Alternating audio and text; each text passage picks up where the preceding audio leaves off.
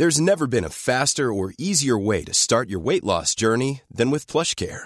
PlushCare accepts most insurance plans and gives you online access to board-certified physicians who can prescribe FDA-approved weight loss medications like Wegovy and Zepbound for those who qualify.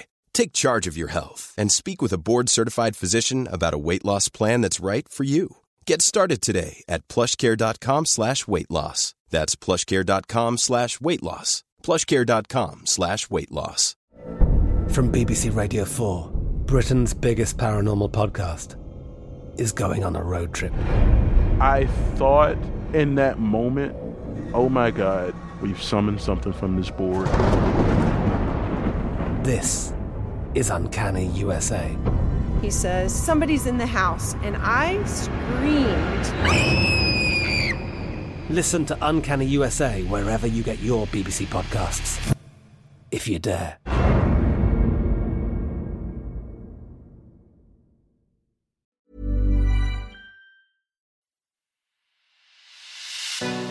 It's The Ancients on History Hit. I'm Tristan Hughes, your host, and in today's podcast, well, it's the episode that I'm sure a lot of you have been waiting for if the popularity of similar episodes on other History Hit podcasts is anything to go by. It's also an episode which my editor has confidently proclaimed will be an instant hit. So we've set the bar very high because it's all about sex in ancient Rome. We're going to be looking at the archaeology. We're going to be looking at the large amount of sexual imagery that survives from across the Roman Empire, what it all potentially means, and we're also going to be looking at the literature and so much more. Joining me to talk about sex in ancient Rome, I was delighted to get on the show the author L J Trafford. LJ has written a number of books about ancient Rome, and one of her most recent books is all about sex and sexuality in this ancient civilization. This was a really fun chat. LJ was wonderful to talk to. And just before we get into it, I thought I'd also let you know very quickly that I've also now just joined Instagram. I know, right? Finally. But if you're at all interested in seeing behind the scenes footage of these ancients interviews, little hints at what future episodes are going to be, as well as behind the scenes footage of ancient history documentaries that we are shooting at History Hit, then why not give me a follow at Ancients Tristan. But back to the podcast at hand, because here's LJ to talk all about sex in ancient Rome.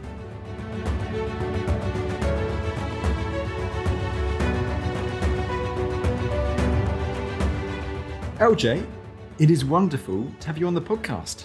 Oh, thank you very much. It's great to be here. Sex in ancient Rome, quite a topic. And LJ, to really kick it all off, the Romans, they certainly weren't shy about talking about or showing stuff very much related to sex. Well, that's the kind of impression that we've been left with from what we've found that's come down to us. In people's houses, you find pictures in the shape of frescoes of couples at it. It's depicted on objects they own. It's on cups. It's on oil lamps. It's on plates. It's on jewellery even. The political discourse that happens involves a lot of kind of sexual references to people's private lives. We have some very blunt, almost brutally blunt poetry that's come down from the likes of kind of Martial and Catullus. Suetonius writing his biographies of the 12 emperors alongside their kind of laws and the wars and the battles that they won and lost, dedicated a portion to their sex lives as well. So it appears that it's everywhere, but I think what's quite interesting about ancient Rome is it's also quite a moralistic society. It's quite conservative. And there's a lot of hand-wringing that goes on about public morals and improving them to the level at which the state gets involved and starts passing kind of morality legislation to try and encourage and force people into what they see as proper sexual behaviour and proper moral behaviour. So I kind of think that contradiction between the in-your-face images versus these laws that are trying to control people's behaviour is quite fascinating. Absolutely. And you mentioned their two key names, Catullus and Martial. We definitely could not cover this podcast without mentioning those figures. And it really leads into the next question, which really is our sources for this topic. Because, LJ, we seem to have various forms of literature from ancient Rome which really talk about sex. Yeah, I mean, with the book, I tried to pick up as many sources as I could and just kind of lob them at the wall being the reader, in the hope that some of it stuck. So, I mean, there's all kinds of sources. As we mentioned, Suetonius, there's biographies, there's histories, there's medical texts, there's poetry. But the fundamental problem with Roman literary sources is they tend to be from one slice of society. They're all male, and they tend to be of the elite class. So we're kind of seeing everything through a prism of their eyes, through a very male point of view. And that matters quite a lot, especially when you're looking at sex and sexuality, because we've got a lot of missing voices. We don't have the voices of women, for example, or slaves. And those two groups of people are on the sharp end of morality laws and legislations. So it matters quite a lot that we don't have their voices. So it's always important to bear that in mind with Roman literary sources. And there's also the kind of issue of how much of it is true. So that's something to bear in mind as well. Even reading histories, when they talk about battles and the number of soldiers that were there, military historians today will go, no, that's implausible, that's not possible. Or, the number of animals that were killed in the Colosseum, and people have gone and looked at the numbers and gone, no, there's no way they could have killed that number of animals that number of times. It's physically impossible for them to import them all across. So it's always worth bearing in mind how much is true and how much is gossip even. Like Suetonius will present very factual information that you can check alongside what reads like gossip. And so they're the kind of two fundamental problems with our sources, that they come from one slice, and it's how much is exaggeration, how much is hearsay, and how much is actually true. So is this therefore what makes, in particular, archaeology and depictions of the sexual imagery, which there seems to be lots of from ancient Rome, so important for this subject? Yes, because it opens it up a bit, and you see women depicted in images. And a lot of the art is not aimed at the elite. I mean, we have the beautiful frescoes in Pompeii homes that obviously cost a lot of money, but we also have a lot of kind of cheap earthenware pots that were produced as well that tell us that people were interested in having depictions of sex on their crockery for whatever reason. And you mentioned the word Pompeii and Herculaneum. Is there a large range of objects with sexual imagery that have been found from these two very well-preserved sites? Yes, I think that's really kind of informed how we've seen the Romans. And obviously in Naples Museum had the famous secret cabinet, which was all the kind of dubious stuff that they found, that, a lot of the frescoes were chipped off the walls and hurried away and hidden away. The same for the wheelbarrows full of terracotta penises. They were all shipped out and taken away from public eyes, because it kind of ruins the image, doesn't it, of people that had of the Romans, of these great statesmen, these orators, the likes of Cicero, making noble speeches at each other and producing high culture and art and collecting penises everywhere. It just caused issues. But I think the issue with the imagery is that we look at it from a very 21st century point of view. And we look at these images of, say, couples making love, and we see it, if we're feeling classy, as erotica. But it looks like pornography to us. And pornography to us is something that's private, that's secret, that is, someone would do private for their own gratification or with a partner, but it's not something that they would discuss. It's not in the wide discourse. It's not public behaviour. But in Pompeii and Herculaneum, these images, some of them are in bedrooms, but some of them are in public rooms where visitors would have seen them. And also if you take, say, the god Priapus, who's the god of fertility and bounteous food, and he's portrayed with a grossly oversized erect penis. And you can't show an erect penis on British TV, you would get censored. It's against regulatory laws, but you find these statues in people's gardens, painted on within the first room that people entered. So there's no kind of adults only view here. People would have seen these images. It's not something that's private. It's something that's in a public space. And I think that's quite hard for us to get our head round. It's very perplexing. Absolutely. We'll get back to penises in due time, and I would never be able to say that in any other podcast apart from the one today. But if we keep on wall paintings and the like just for a moment there, LJ, because you mentioned, and it sounds very much like in Pompeii and Herculaneum, you have these wall paintings, this sexual imagery depicted in private homes, sometimes in places where they'd be entertaining guests. But it's not just in private homes, is it? We sometimes see it in some pretty public buildings too. Yes, there's some baths which are just outside the city walls in Pompeii, which are quite nice baths. They're not cheap baths, they're for a discerning customer. And I think it's a series of 5 images. 8 have been lost to us, but there's 5 images, and they've been found in a dressing room, what they've identified as a dressing room. And in Rome baths, both men and women bathed, so we would need a dressing room. And there's only one, so women would have changed in that room as well as men. So you've got these images which are viewed by both men and women, and they're a peculiar mix. They depict what is actually quite taboo subjects in ancient Rome, sexual positions that are quite taboo, that you shouldn't be doing. So scholars have kind of looked at it and tried to work out what's going on. So the first image is of a man and woman making love. And then the second image is of a man performing oral sex on a woman, which is taboo in Roman society because the mouth is sacred and you don't pollute the mouth. And the third one is of two women together. And then we up the ante to a threesome. We got two men and a woman. And then we go even better than that. We got a foursome. We got two men and two women having a grand old time. And all of this is contrary to Roman customs and morale. So you're kind of thinking, what the hell is going on here? And then the last image is of a guy with grossly overlarge testicles, and he's sitting and he's wearing a garland, a laurel leaf garland, and he's reading a scroll. And what people think, what scholars will look at this, and they think you're meant to laugh at it.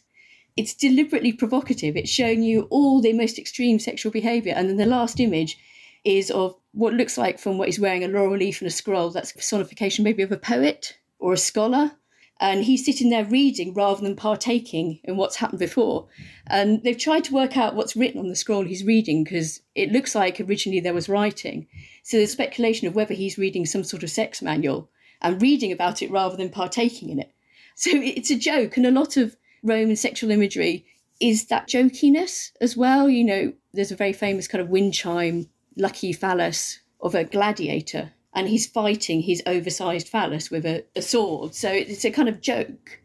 So there seems to be a lot you can laugh at as well, which we wouldn't expect, that takes us by surprise. And there's a very famous statue, which is quite stupendous, which is of the god Pan having sex with a goat. And this was in a garden of a very well-off man in Herculaneum. And in our culture, you don't expect to walk into someone's garden and see a scene of bestiality. You know, I mean, it just wouldn't happen. It's just so far beyond the pale that, you know, it'd be interesting to know what would happen if you went to a dinner party and you walked around the garden and you saw that. But this was on display. And again, people think it's a kind of joke because Pan, the god, is looking so lovingly at the nanny goat and the goat is looking so lovingly back at him. And it's a joke. It's meant to be funny, is what people think. So again, it's that kind of looking at sex in a way that we probably don't. The grossly overinflated and exaggerated kind of sexual behaviour is funny and something to laugh at in a public space, which it's difficult to get your head around, I think. Absolutely, from a 21st century viewpoint. And it sounds as if perhaps a key reason why there is so much public sexual imagery is for comedy, for a comedic value. Yes, a lot of it is for comedy value. You're meant to laugh at these things. You know, the grossly oversized penis is a kind of running gag in a lot of Roman comedy and literature and art. If you think of going back to ancient Greece and the satyrs on the vases, you know, they've got their grossly enlarged penises and they're balancing things on it, or they're, you know, having their way of a wineskin. It's a joke. It's something to laugh at.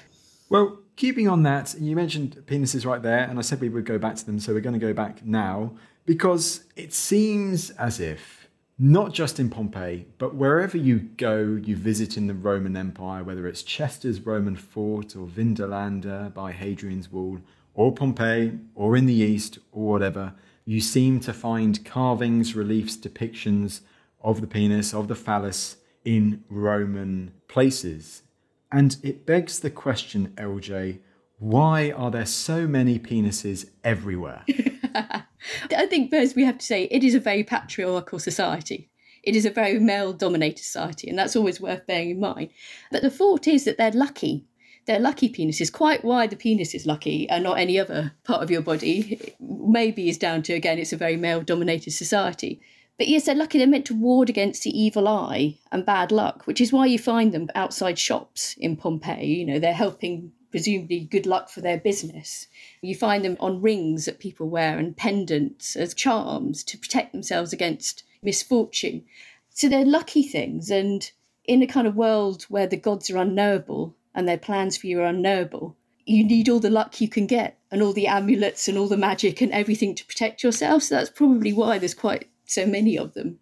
I think there's one, isn't there, in the Colosseum, someone scrawled one on the wall, which presumably is to help their favourite gladiator get through the next round. We'll definitely get back to gladiators in a very short time indeed. And it's quite interesting you said that, because I mentioned Vindolanda, because at Vindolanda you find all of this early Christian archaeology, and actually among all this early Christian archaeology in the 4th, 5th centuries AD, you do find a carving of a penis. And it was almost as if what Andrew Burley was saying up there, he was saying, well, actually, because they were so associated with good luck, with fortune, this person, whoever owned it, although he was maybe he'd converted to Christianity, he was still holding on perhaps to the old gods a little, just in case he wanted that good luck, he wanted that fortune. And the way he seems to have done this, or she seems to have done this, is to keep hold of this carving. So it's extraordinary in that way and form when you think of it like that. I've also got to ask about your Twitter and your Phallus Thursdays, because this kind of feels like the epitome of how many there are across the Roman Empire. Yes, I have a Twitter hashtag called Phallus Thursday, which is dedicated to depictions of penises from antiquity. Though we take medieval ones as well, anything historical is acceptable. And I think it's been running for a ridiculous number of years, like 5 years. And so far, I haven't run out of images and people haven't run out of images. And I think it's a kind of epitome of that difference of culture between our culture and their culture, because on Phallus Thursday, you see a load of images that make you go, what the, you're just, what is going on? And it's this gap in perception to the Romans that this is an everyday image. This is, as you say, it's everywhere. It's so familiar to them. There's nothing shocking about it. But to us, the images that we find they're just mind-boggling, and we can't quite get our heads around it. And I think that I like that gap in perception. That's what Phallus Thursday for me is all about. It's about kind of unveiling that gap between our two cultures of, as you say, the common, the everyday to one culture, and we just don't understand it, do we? We just can't get our heads around it. And I like that gap in perception. Oh, it's really interesting, and it also seems why it's so pivotal, why it's so important to do a podcast like this all about it. And if we therefore move on to the next section of this episode, which I've got subtitled How to Find a Lover / Courting on the Streets of Rome, having read your book. And LJ, if there was a young Roman lad in Rome, how could he go about finding the love of his dreams? Yes, well, we've got to split this really into wife, love of his dreams, because they're very different things. Okay. Because marriage is in ancient Rome. I think Serenus, the gynecologist, says, women are married for the purpose of children and securing its succession, not for enjoyment, is how he puts it. And that is why you get married. You get married to have children, for the Roman state to send off into battle or whatever, or, bulk up the treasury. So marriage is generally arranged. It's generally a contract between two families. You get a lot of political marriages at the very high end, at the elite end, senatorial class. People are married for alliance purposes. Take Pompey and Julius Caesar. Pompey married Caesar's daughter to cement them together. So marriage is about politics. It's about family. It's about knitting families and wealth together. Love is something completely different. And finding love is quite problematic for the Roman male, because there's a lot of people who are off limits to him. And the main people who it's not acceptable to have, say, an affair with or to have sex with is freeborn women, because they're protected under something called, this word that pops up a lot, which is stuprum, which I've probably pronounced wrong, which means shameful act. And there's laws relating to it, and that they're quite sketchy. And we think they refer to maybe sexual assault or sleeping with freeborn women or boys or messing around with a Vestal Virgin. But there are kind of legal consequences to having a fling with a married woman, particularly, or a freeborn woman. So his main sexual partners really should be the lower classes. They should be slaves, particularly, or prostitutes, or the lower classes, or freed slaves. They're the sort of people that are open to him, that are acceptable within the culture for him to sleep with, have sex with, etc. So yeah, finding love. There is Roman love poetry, which is not really about love, it's more about suffering and pain and misery. It's generally, if you read Propertius, who is pursuing a woman called Cynthia, who he seems to be absolutely terrified of secretly. And she treats him very badly, and he keeps going back for more and more and more, so he can whine about it in verse. And so Roman love poetry, they seem to be going after kind of freeborn women. And it's interesting, and they talk a lot about the impediments to those kind of relationships. The kind of servants are protecting a woman, for example, and how to get round them. The door, which is a metaphorical door and an actual door that they can't get through because their lady love is at home and the doorman won't let them in and the maid's keeping her safe. So there's all these kind of impediments to love affairs. But Ovid, the poet Ovid, writes a very funny, very witty take on this about how to pick up women on the streets of Rome, and has several ideas. You can sit next to them at the circus, the chariot races, and basically be a bit of a sex pest. Offer them a cushion and take the opportunity to touch up their bum, whatever, get a bit of fluff off their dress for a quick feel. But his text it's a political work as well. It's a dig at Augustus, because he's writing under the Emperor Augustus, who just brought in a kind of series of morality laws, which were all about proper behaviour, getting married, having children, no adultery. And then Ovid's writing this guidebook to how to pick up women. And several of the places he suggests, like the Portico of Livia, well, Livia is Augustus's wife, the theatre of Marcellus is Augustus's nephew. So there's a little bit of a dig going on there, and a kind of deliberate thumbing up of the morality laws and the sweeping changes that Augustus was bringing in. But as with all Roman poetry and kind of satire and that, a lot of it's exaggerated, but you kind of think there's probably a kernel of truth there somewhere that they're taking and running with to make it funny.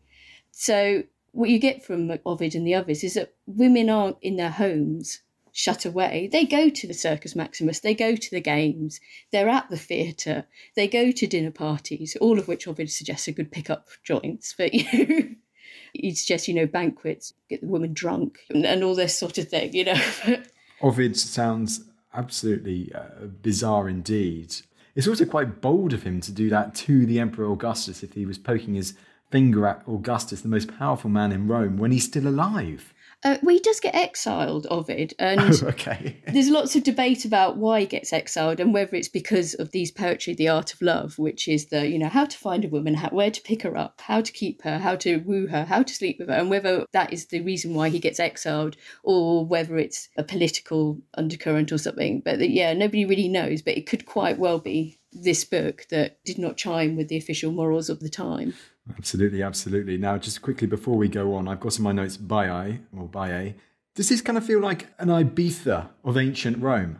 Yeah, it's kind of, Sin City by the sea. People go there for the summer. There's a quote, isn't it? It's where old men go to be boys and boys go to be girls.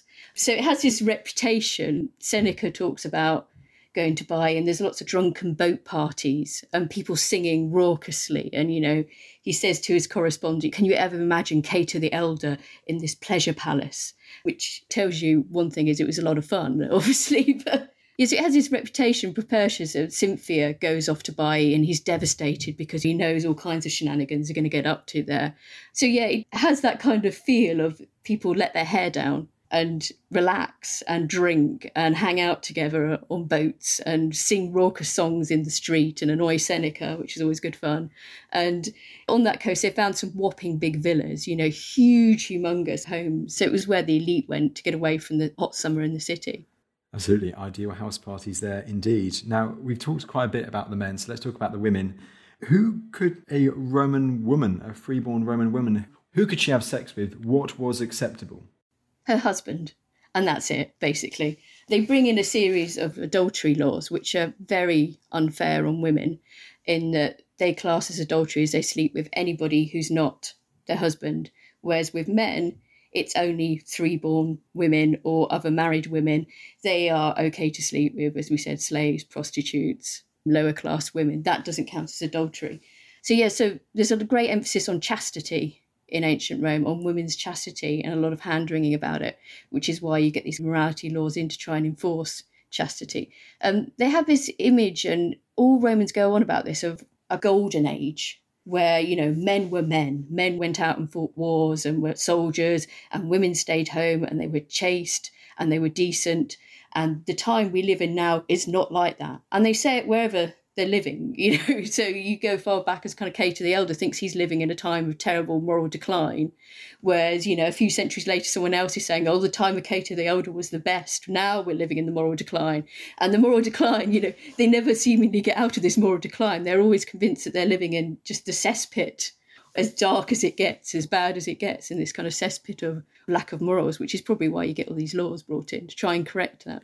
Well, yeah, as you say that, it feels like the late Republican period is when we seem to see lots of these characters. You mentioned Cato the Elder, you mentioned Augustus, of course. But as you say there, this supposed golden age that they want to harken back to, it seems dubious as to whether it even ever existed. Yeah, it seems to be some point in the early Republic when they were winning wars, but they hadn't got too much money. It seemed there's this link between kind of sexual immorality and luxury. And wherever you find laws about sexual behaviour, you find laws about luxury and limiting spending on things. And the price of mullets gets ridiculously expensive at some point. And so Tiberius tries to limit how much people can pay for mullet fish and things like that. And Pliny the Elder, bless him, is just... he's so angry and upset about, people are using purple dye on their dining couches when it only used to be used for like the emperor's cloak or whatever. He's so upset about that, and he believes that the sea is bringing about the moral decline because that's where you get the dye from, the sea snails. So this golden age seems to be at some point before they all got too wealthy, and that's what they're looking back at. But as we say, they've still got an empire. When they're going on about, this is the end of days, this is awful, women are not chaste anymore, it's going to bring about the end of Rome. Well, the empire keeps going. So they still keep going despite being in a dreadful moral decline and it being awful and how this is going to destroy everything. So I think all societies have that kind of golden age, don't they, that they look back on fondly, which bears no resemblance to the time at all when it occurred. I think you're absolutely right. You can only look back to maybe like Athens in the 5th century BC for interesting parallels and people harkening back to that in that ancient city-state. We've talked about suitable partners in Roman eyes for Roman freeborn men and women. But let's go on to the fun stuff. The unsuitable partners for these figures. Who and what professions were considered unsuitable partners to have sex with? Well, there's a class of people called the infame, which... they're suitable sexual partners, but you can't marry them. In fact, you're forbidden. Nobody can marry the infame. They're off bounds. So senators can't marry freed slaves, but lower class people do. But the infame, nobody can marry. They're kind of restricted in law. They're subject to think that they can be beaten in the street. They haven't got all the rights of a citizenship. Roman citizenship protects you for corporal punishment because that's what happens to slaves. But the infame don't have those kind of protections. So it's a class of people, and you can become infame either by your profession or by some shameful act. So women who get prosecuted under adultery law kind of fall into this category, or if there was a very shameful court case that you were prosecuted under, you might find yourself being infame for a bit. But the professions that come under this banner are things like prostitutes, actors and actresses, and gladiators are the three main classes who come under these criteria. In particular, let's focus on prostitutes and sex work, first of all, because what did the Romans think of sex work? For a young Roman man, you kind of hinted at it earlier, it was fine, there was no stigma attached to it at all? Well, prostitution is legal and it's taxed, which gives you some indication. There's also a festival in April dedicated to Venus in which prostitutes play a part. They have a day in which they give offerings to the god, and that's part of a festival. So they're kind of included in public life in that sense. But prostitutes, men who are visiting prostitutes are unlikely to be of the elite classes because they have slaves, which is a very sad fact of life. They have slaves for having sex with. Slaves are brought for that purpose. That is part of their situation. So your elite male has no need to visit a prostitute. He can buy in a very beautiful slave if he wants one, and he's got a household full of slaves and freed women to do whatever he wants to, and he can do that. So the people visiting prostitutes are going to be lower class men. And of the brothels that they found in Pompeii, I mean, these are dingy, dingy places. They're really awful. They're kind of stone beds separated by a curtain, no natural light, just lined up with a load of graffiti on the wall about who was the best screw, I did this to so-and-so. And, these are nasty places. Suetonius, as well as writing biographies of the emperors, he wrote a now sadly lost book called On Famous Whores, which suggests that there might have been an upper-end courtesan type in sex work, and you get the odd mention of the odd high-end prostitute. Pompeii has a high-end mistress called Flora who gets a mention. So there's the odd mention of this, but most of it seems pretty seedy, really. And so why, therefore, do actors, actresses, and particularly gladiators, why do they also fall into this same category? Actresses get a bad rep. They're akin to prostitution. That's how they're thought of. But it seems to be something to do with public performance and giving pleasure to others. Public performance, if you think of the Emperor Nero and the horror about him performing publicly, Tacitus has a line about, because various members of the elite took part in Nero's games, and he has the line about he's not going to name them because although they're dead, their ancestors are still alive. So you get this feeling that there's a great deal of shame to having performed publicly to the level at which it affects your ancestors. But yeah, it seems to be about this idea of public performance and giving pleasure to others, which is a very Roman thing and maybe linked back to the anti-oral sex thing as being the worst thing. Giving pleasure to someone, filleting someone is utterly taboo in ancient Rome for an elite male. So yeah, again, that giving pleasure to others while not receiving it. So it's complex, but yeah, it seems to be the very public nature of it, that you're standing up and performing for people that they find abhorrent, which is a hard thing to get our heads around because, actors and actresses have a very prestigious role in our society. They're kind of heroes and legends and we look up to them, but it doesn't seem to be the case, though obviously they're very popular for people to watch. There's a line that shouldn't be crossed. Even though it is this sort of in Romanized, this moral line you shouldn't cross, I mean, the truth seems very far from that, the reality, because LJ, it seems like we know that Roman men and women, they fawned over these people in these professions, these actors, these actresses, these gladiators, and had affairs with them. Yeah, I think it's probably something to do with a kind of taboo, isn't it? Of being a bit naughty. It's a line about being excessive. So you could have a fling maybe with a gladiator or an actress, but if your passion for them was excessive, that crosses a line. A lot of Roman society is about, there's a concept of virtus for men, which is a whole series of virtues and attributes of how they should behave and how they should be. And it's a very judgmental society. It must have been terrible to be an elite Roman male because you're constantly being judged on how you behave and how you act. And there's a notion of nothing in excess. You have to do things exactly right. Not too little passion, not too much. So no excessive sex. Sex is okay, but not excessive. That's too much. Not excessive drinking. And not excessive passion for people you shouldn't have. So Mark Antony has an affair with an actress, a very famous actress, and he gets ribbled for this. And it seems to be because he takes it too far as an affair. He takes her out on official business when he's inspecting towns as part of his role, and that's crossed a line because she's become too much to him. It's like she should be a bit of fun, she should be just a bit on the side or whatever, but that excessive passion, that showing off somebody who is of that class, that crosses the line. Juvenal mentions is Epia, the woman who runs off with a gladiator. I mean, obviously women shouldn't be having flings with anybody, but it's that kind of excessive passion of running off with somebody. And, there's a line that gladiators are very alluring. They're all, according to Juvenal, all pig ugly kind of thing. But, women kind of fall for them because they're gladiators and they have this sex appeal.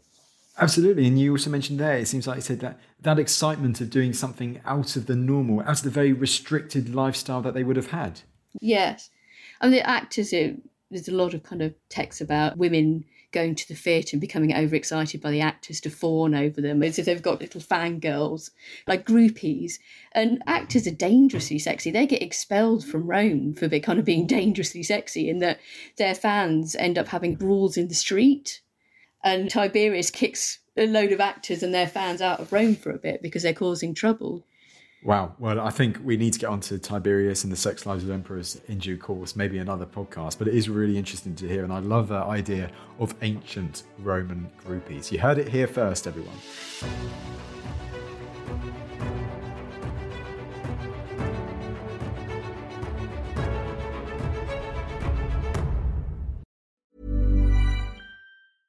Ready to pop the question? The jewelers at BlueNile.com have got sparkle down to a science with beautiful lab-grown diamonds worthy of your most brilliant moments. Their lab-grown diamonds are independently graded and guaranteed identical to natural diamonds, and they're ready to ship to your door. Go to BlueNile.com and use promo code LISTEN to get $50 off your purchase of $500 or more. That's code LISTEN at BlueNile.com for $50 off. BlueNile.com, code LISTEN.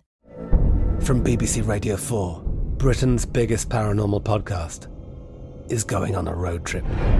I thought in that moment, oh my God, we've summoned something from this board. This is Uncanny USA. He says, somebody's in the house, and I screamed. Listen to Uncanny USA wherever you get your BBC podcasts, if you dare.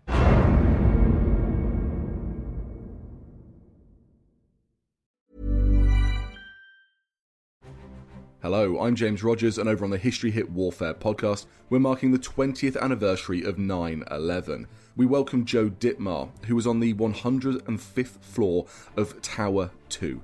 He takes us through his personal experience of surviving 9/11 and his escape on that day. We also welcome Jessica DeLong, who provides a different perspective. She served at Ground Zero, and she tells us about the efforts to fight the raging fires and evacuate thousands of people via boat. We're also joined by world-leading experts on the history of terrorist hijackings and the history of terror attacks on New York City going back to the 1920s. Join us for this special commemorative week on the History Hit Warfare podcast.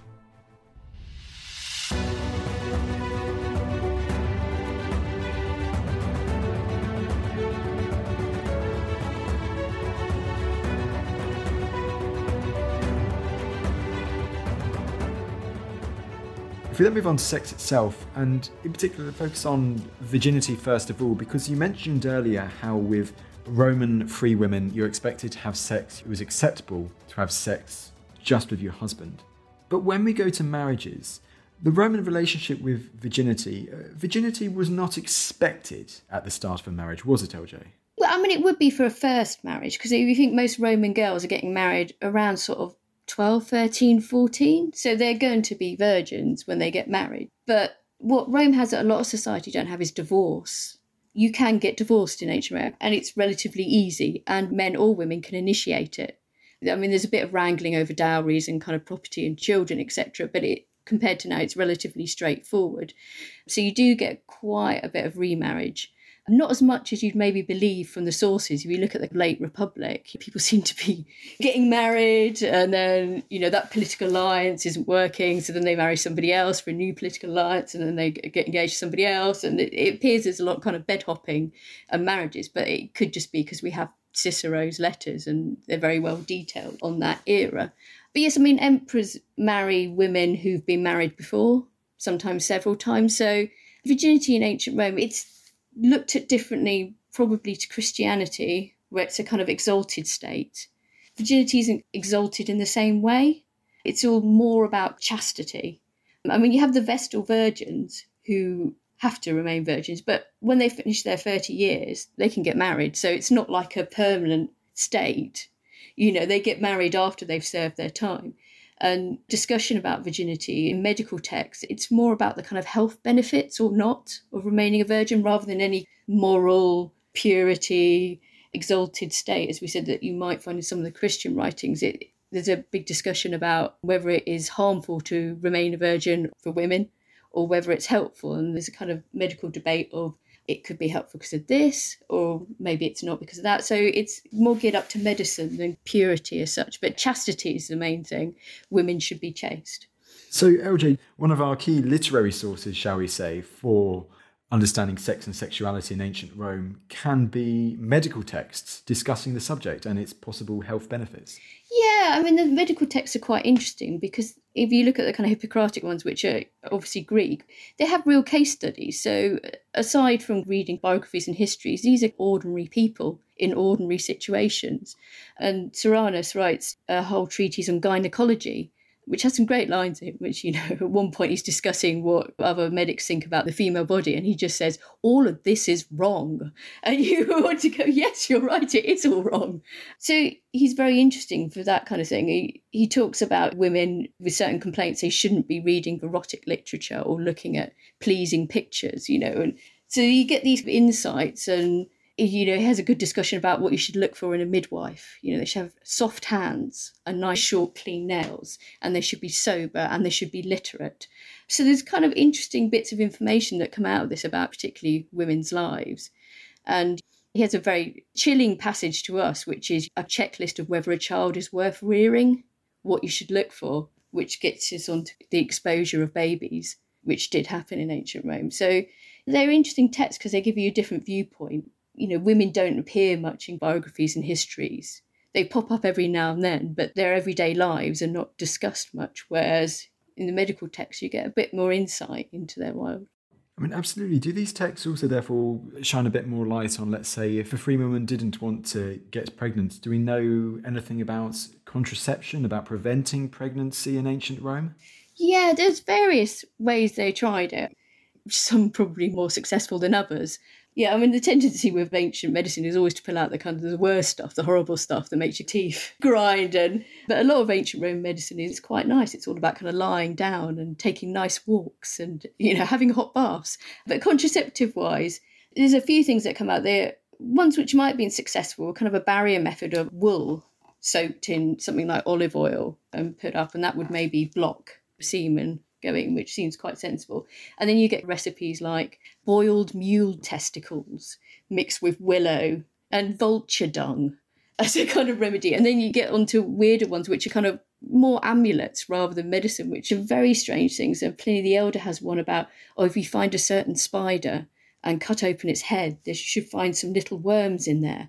And if you take them out and tie them to you, then that will prevent pregnancy. I mean, it's more of a magical amulet type prevention rather than anything you think that would practically work. But, they had the river method, which probably wasn't very successful because they weren't really clued up to when the best time to get pregnant was and not. So the advice probably wasn't great on that score.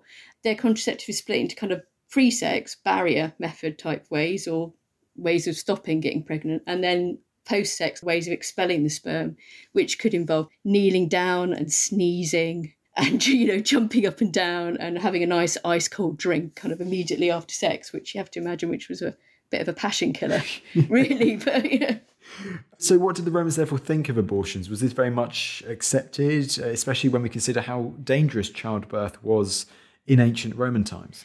Yeah, they've looked at tombstones and there does seem to be a higher death rate for women within those childbearing years. So, yeah, and we haven't mentioned is one form of contraceptive was sadly slaves. Men had slaves to have sex with. They didn't have to have sex with their wife, and that was a way of limiting births. But yet there was abortion, and again, there's all manner of concoctions of ways of achieving it that get listed. So it was available. There was some disquiet about it, but not a movement or an anti-movement towards it. But yeah, I mean, it would be dangerous, and you'd want to go for it if you didn't have to, I don't think. Just before we start going on to the last few sections, you've mentioned it during the podcast, so I don't want to hang on it too much. But in regards to what the Romans considered good sex and what they considered bad or unacceptable sex, did it really hang around this idea of mutual pleasure? There's lots of mention of women enjoying sex and taking pleasure in sex. Ovid, in one of his works, talks about the benefit of mutual pleasure. The women and the men both experience pleasure. It comes up in medical texts as well about the women experiencing pleasure, and it's considered good to conception. The woman is in a good state of mind and enjoying herself when she has sex. So it is there that it should be a mutually enjoyable pastime rather than anything else. And the kind of women depicted in frescoes, etc., they look like they're having fun. They don't look miserable necessarily. They're partaking. And so on the opposite end of the spectrum then, if we talk what the Romans considered bad sex, I've got a certain figure in my notes, which is a certain Artemidorus. He seems to shine some light on this. Yeah, Artemidorus is a fascinating guy. He's a dream interpreter, and he treated it very much almost like a science. He travelled around the empire, and he interviewed people about their dreams and then what had happened to them. And so he produced, from these massive interviews, he produced a kind of encyclopedia of what dreams mean, which you can use to look up your own dreams, so long as they don't involve cars or televisions or the internet. There are a few things that you can look up. So he has a series of sex dreams, and they're all about, as Roman society is all about, if you're male, you're the penetrator, not the penetrated. So if you have a dream where you penetrate your slave, that's auspicious. If you have a dream where you're penetrated by your slave, that's inauspicious. So the kind of Roman culture kind of comes down in some of these dream interpretations. But he has a whole section on sex dreams, and he divides them into sex which is aligned with law and nature and culture. And then he has sex which is contrary to law, and then sex which is contrary to nature. And it's quite a difficult passage to read. The sex which is fine, which is, appropriate, is sex with your wife, sex with somebody you know, sex with prostitutes, sex with slaves. So it's very much aimed at the male reader. The sex which is contrary to law is all around incest. And he has a whole section on dreams about having sex with your mother. Yeah, and then he splits them into different sexual positions as to how auspicious they are, which it's enlightening, and it gives you an idea of what were kind of acceptable sexual positions that they felt were proper. Whether people stick to this is, a whole different story, but the missionary position with your mother is the least inauspicious, I can say that. And the most inauspicious, the one that's going to bring you the worst luck, is being filleted by your mother. And your children will die, your business will falter, you will lose all your money. And Artemidoros then says, he knew 2 people who had this dream and ended up getting castrated. So it's as bad as it can get. I mean, with all of this, Rome is a massive city. There's 1 million people living there at its height. So the idea that 1 million people will have exactly the same viewpoint on any subject, let alone sex, is debatable. So it's always worth taking with a pinch of salt of when people say this is the culture, are people really sticking to it? But it's an interesting passage. And then the final category, after we've gone through all that, the ones which are contrary to nature, it involved lesbian sex, it involved having sex with yourself somehow, and it involved necrophilia and bestiality. And they're all terribly inauspicious. Terrible, terrible things will happen to you if you dream about any of that. Okay, moving on. Yeah, quickly, yeah. I think if people want to learn more about that, go and read Artemidoros if you want. But moving on to something very different to what we just discussed there, we're going to adultery next, because having talked about pregnancy, having talked about contraception, abortion, etc., when it comes to adultery, LJ, it seems as if the Romans, they take adultery extremely seriously. Yeah, the Roman state does. The Roman state takes adultery extremely seriously. And there's a whole series of adultery laws that come out successively over centuries that get tightened up and amended to. And Augustus brings in the first load of these, which, as we said before, the women get the raw deal out of adultery laws. If a woman is caught in adultery, she loses, I think it's a half a dowry, 1/3 of her property. Her husband is forced to divorce her by law. And if he doesn't divorce her, then he gets into trouble for that. She's not allowed to wear the stola, which is the gown of the kind of respectable married woman. She's not allowed to travel in a litter. That was a later addition from Domitian. And she's exiled and her status is effectively reduced. So it's pretty hardcore bad for women. But then people try and get around these laws because they have to keep amending them. And Tiberius, who's the emperor after Augustus, has to close a loophole because apparently some women were registering as prostitutes to get round the adultery law so they could have sex with whoever they wanted to. I can't imagine this was a huge amount of women, but obviously a number of maybe elite women, there's one that's named, were using this loophole, so they closed that loophole to make sure that that doesn't happen. And you get successful ones, and Domitian brings in further ones relating to adultery. And in later eras, it gets even harsher, where you can get prosecuted for allowing people to use your home for adulterous purposes. And then it's kind of interesting because it's going to debate whether it's a badly written law, so they have to keep amending it, or whether there's some kind of legal skullduggery, because you get all these amendments to that. So the law says, you cannot leave your house for adulterous couple to have a liaison in. And then there's a further amendment that says, by house, we also mean apartment. So you wonder whether somebody's gone, well, it's not a house. I live in an apartment. Then it's like, it doesn't have to be the house you own. If you're renting it or whatever, that still counts. And then you get another amendment which includes bathhouses and fields for some reason. I don't know if somebody's renting out their field for adulterous liaisons, but that gets added to it as well. It also gets amended to say, the adulterous couple don't actually have to have sex for it to count. It's just your intention that they should. So whether it's just a poorly written law and they have to keep amending it to tighten it up, or whether there's a lot of people trying to get out of these laws by going, it's not my house. I live in an apartment. I'm renting out a field. Or they didn't have sex anyway, so it wasn't adultery. So, it's kind of interesting. LJ, what time periods are we talking about with this amending of this law? So are we talking about over centuries, or are we talking about all in the reign of Tiberius, shall we say, who keeps trying to fix the adultery laws that he has problems with? These are the later ones. The ones about renting out your house is slightly later, which is, I think it's sort of 2nd century, 3rd century. So it's a bit later on. And then later on, when we get into the more Christian era, you get much harsher penalties where people get executed for adultery, and the language changes to be much harsher. So over the whole period of the Roman Empire, there's this concern about adultery and particularly women's chastity and controlling it. Also, a lot of these laws are linked to a falling birth rate. There was a lot of concern about the birth rate and encouraging childbearing. So alongside adultery laws, you get incentives to have children. You get a tax break if you have 3 children and things like that. And there's also penalties if you don't get married. For women, I think it's between 20 and 50, and for men it's 25 to 60. If you're not married, you can get fined. So there's a kind of emphasis on marriage and producing children and not having affairs. So it's all corrective legislation trying to enforce this kind of ideal state of how people should behave. And I suppose that they have to keep bringing these laws to suggest that people aren't behaving, or whether it's still a moral cesspool. Absolutely. People keep harkening back to a time which may well have never existed. If we jump forward then just quickly, because you mentioned there how in the Christian period, attitude towards adultery changes. Is it quite significant when you were looking at this subject, LJ, how does Roman attitude towards sex, does it change quite significantly with the coming of Christianity? Yeah, the language gets harsher. I didn't look into Christianity too much just because I had a limited number of words, and it's a massive subject, and it's a subject of several books on its own. But yes, the kind of, not toleration, but attitudes towards same-sex relationships start to get harsher. The language gets harsher towards them. As we get into the Christian era, you got edicts that come out very anti. Starts off with male prostitution is the first call where they start to crack down on, and then it comes into, anybody acting as a passive male will be executed, will be burnt alive, whatever. So the language changes and it gets a lot harsher. And I think it's between sort of the year 200 and 400, the number of offences for which you could be executed quadruples.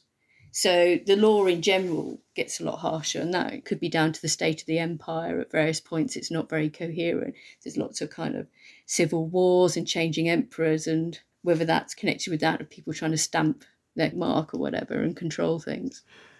And so then if we go back to the pre-Christian era, we've kind of touched on this throughout the podcast, but we need to ask about it. What did the Romans think of same-sex relationships?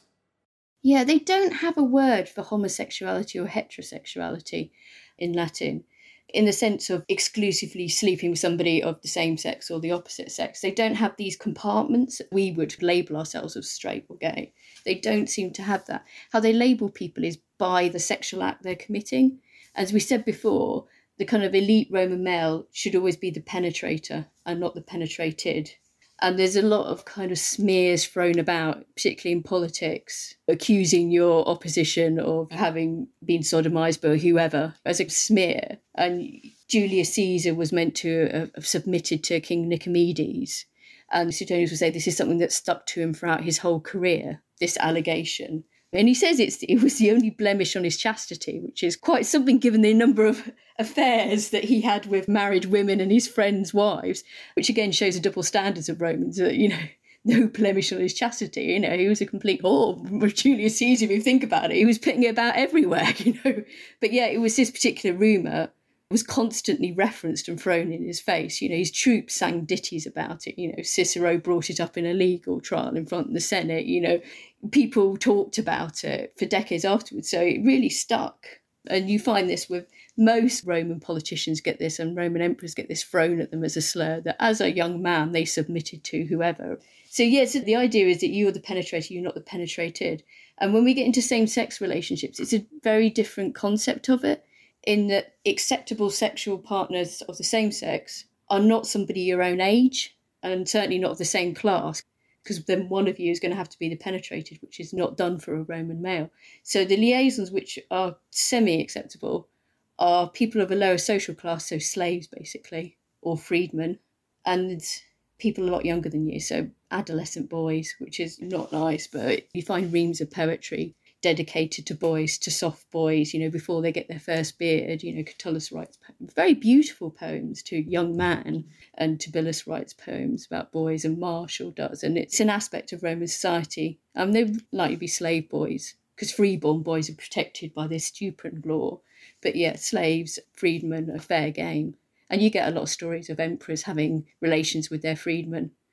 Seneca has the line, sexual passivity is a necessity in a slave. It's a crime for a freeborn man, and it's a duty for a freedman. So you get this issues of consent. And this is where the lack of voices really matters, because all we've got is the voice of the penetrator as such. We don't have the slave voices. We don't have the freedman voices to tell us what they felt about this. They're entirely absent. Absolutely. As you say, it's an aspect of Roman society. And as you say, we need to remember what our sources are for this all the time with it. Keeping on Julius Caesar and prominent public figures just a bit longer, because it sounds like from what you were saying, particularly with Nicomedes, that sexual insults on public figures, particularly men it seems, these insults, they could very much seriously, severely damage a person's reputation and their suitability for public office. Yes, because the Romans have this idea that your private life is indicative of your public life. And it's quite interesting if you read Suetonius, who is Roman, writing about Julius Caesar, and you read Plutarch. Plutarch doesn't mention the Nicomedes incident. He doesn't mention hardly anything about Julius Caesar's private life, and he's a kind of Greek biographer. But Romans consider, your private life is a way of assessing your character, which is why in Suetonius you get, in the biographies, you get what the emperor looks like, what they did, and then all the allegations about their sex life. And it does smear them for good. If you take Tiberius, for example, he will regularly pop up in the 10 worst emperors. Any kind of 10 worst emperors of ancient Rome, he will be like number 2. And it's solely because of these stories that get attached to him when he goes to Capri, which, are likely nonsense. But that stuck to him for like 2,000 years, and his record on good administration and keeping the treasury ample are completely overwhelmed by these particular stories. But yes, it does stick to it. Like we said, the Julius Caesar, Suetonius is writing this down 100 years later. It's still a story. But yeah, it's about suggesting all manner of things about your rival. And Cicero does the second Philippic speech, which he doesn't deliver, on Mark Antony, which is completely rips apart his character, where he's a drunk. He hangs around with actresses too much, He was a rent boy in his youth. There's quite a lot he's packed into a short period of time. These insults, they largely sound steered towards men in particular, but is that just because of the nature of our sources? It's nature of the sources. And again, it's this competitiveness and judgmentalness of Roman political life.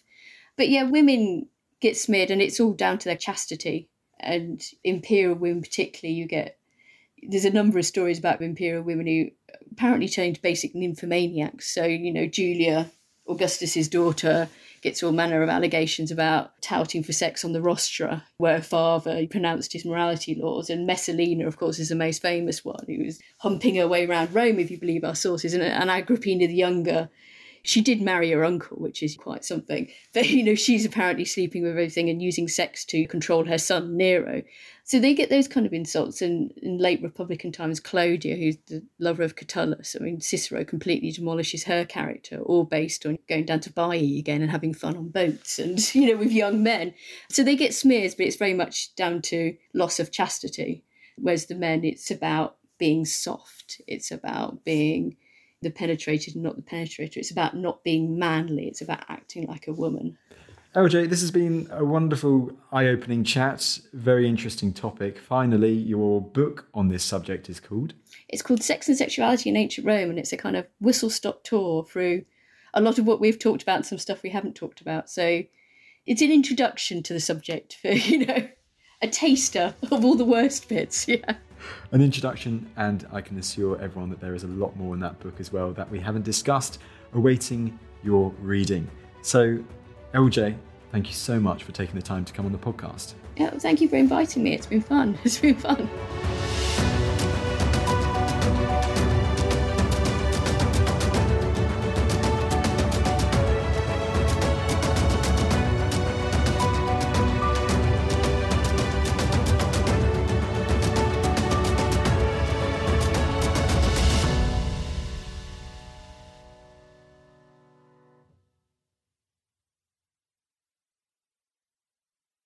Thank you for listening to this episode of The Ancients. Please follow this show wherever you get your podcasts. It really helps us and you'll be doing us a big favour. Don't forget you can also listen to all of these podcasts ad-free and watch hundreds of documentaries when you subscribe at historyhit.com/subscribe. As a special gift, you can also get your first 3 months for just £1 a month when you use code ANCIENTS at checkout.